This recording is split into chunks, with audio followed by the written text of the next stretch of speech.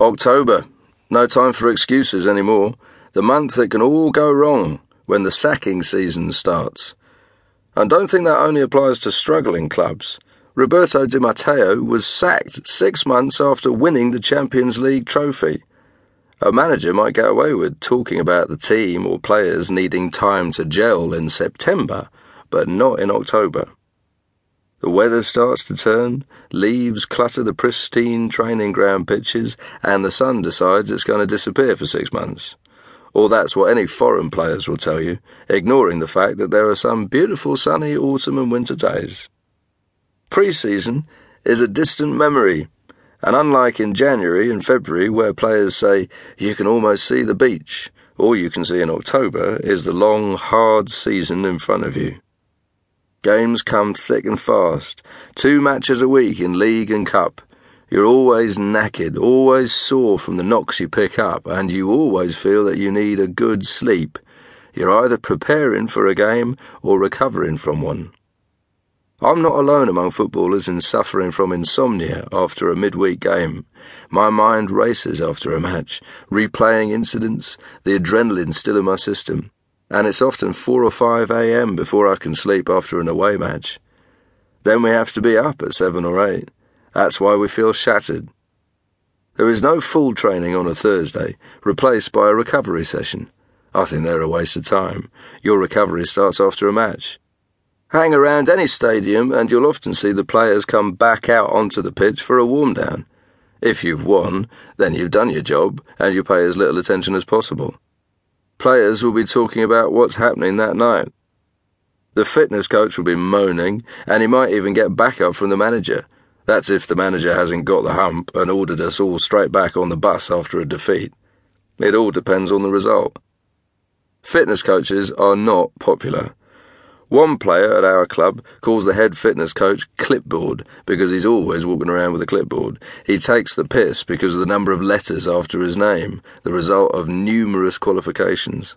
Oi, Clipboard, he'll shout. How many degrees you got this week? I bet you've still not had a shag. Some fitness gurus try to justify their position and job, but if you've got a tired mind, like after a defeat, then you'll have tired legs. The recovery session the day after is 6 laps of a training pitch in a gentle jog, plus some stretching. Waste of time. I've done every recovery session, flotation tanks, ice baths, and walking into freezers of different temperatures. They're not for me. If you've missed an open goal with the crowd booing you, no recovery session will help. No recovery session prevents the aches and pains, the tiredness. I feel dead the day after a game. This season's fixture list has thrown up the first derby match of the season in October. The city has been looking forward to this for months, but derbies don't mean as much to the players as the supporters, who have their own different rivalries at work and in the pub to act out. Players prepare the same for every game, and derbies are no different. Fans are far more up for some games than others, but players can't afford the same highs and lows in their preparation. Fans noticeably start to change their behaviour in the week before the derby. A trip to the supermarket with your family will see more people coming up to you.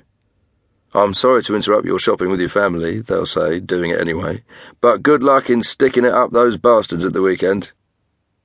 The media, led by Sky TV, search for spoiling stories.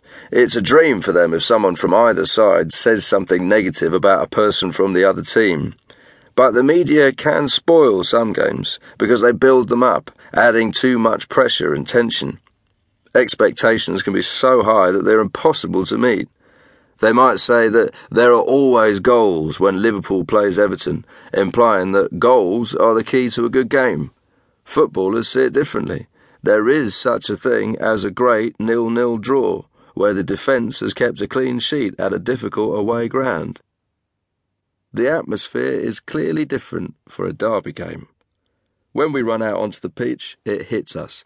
The noise level louder than usual, a packed stadium and away end, with fans singing back and forward at each other. I love all that. It shows how much the game means to fans.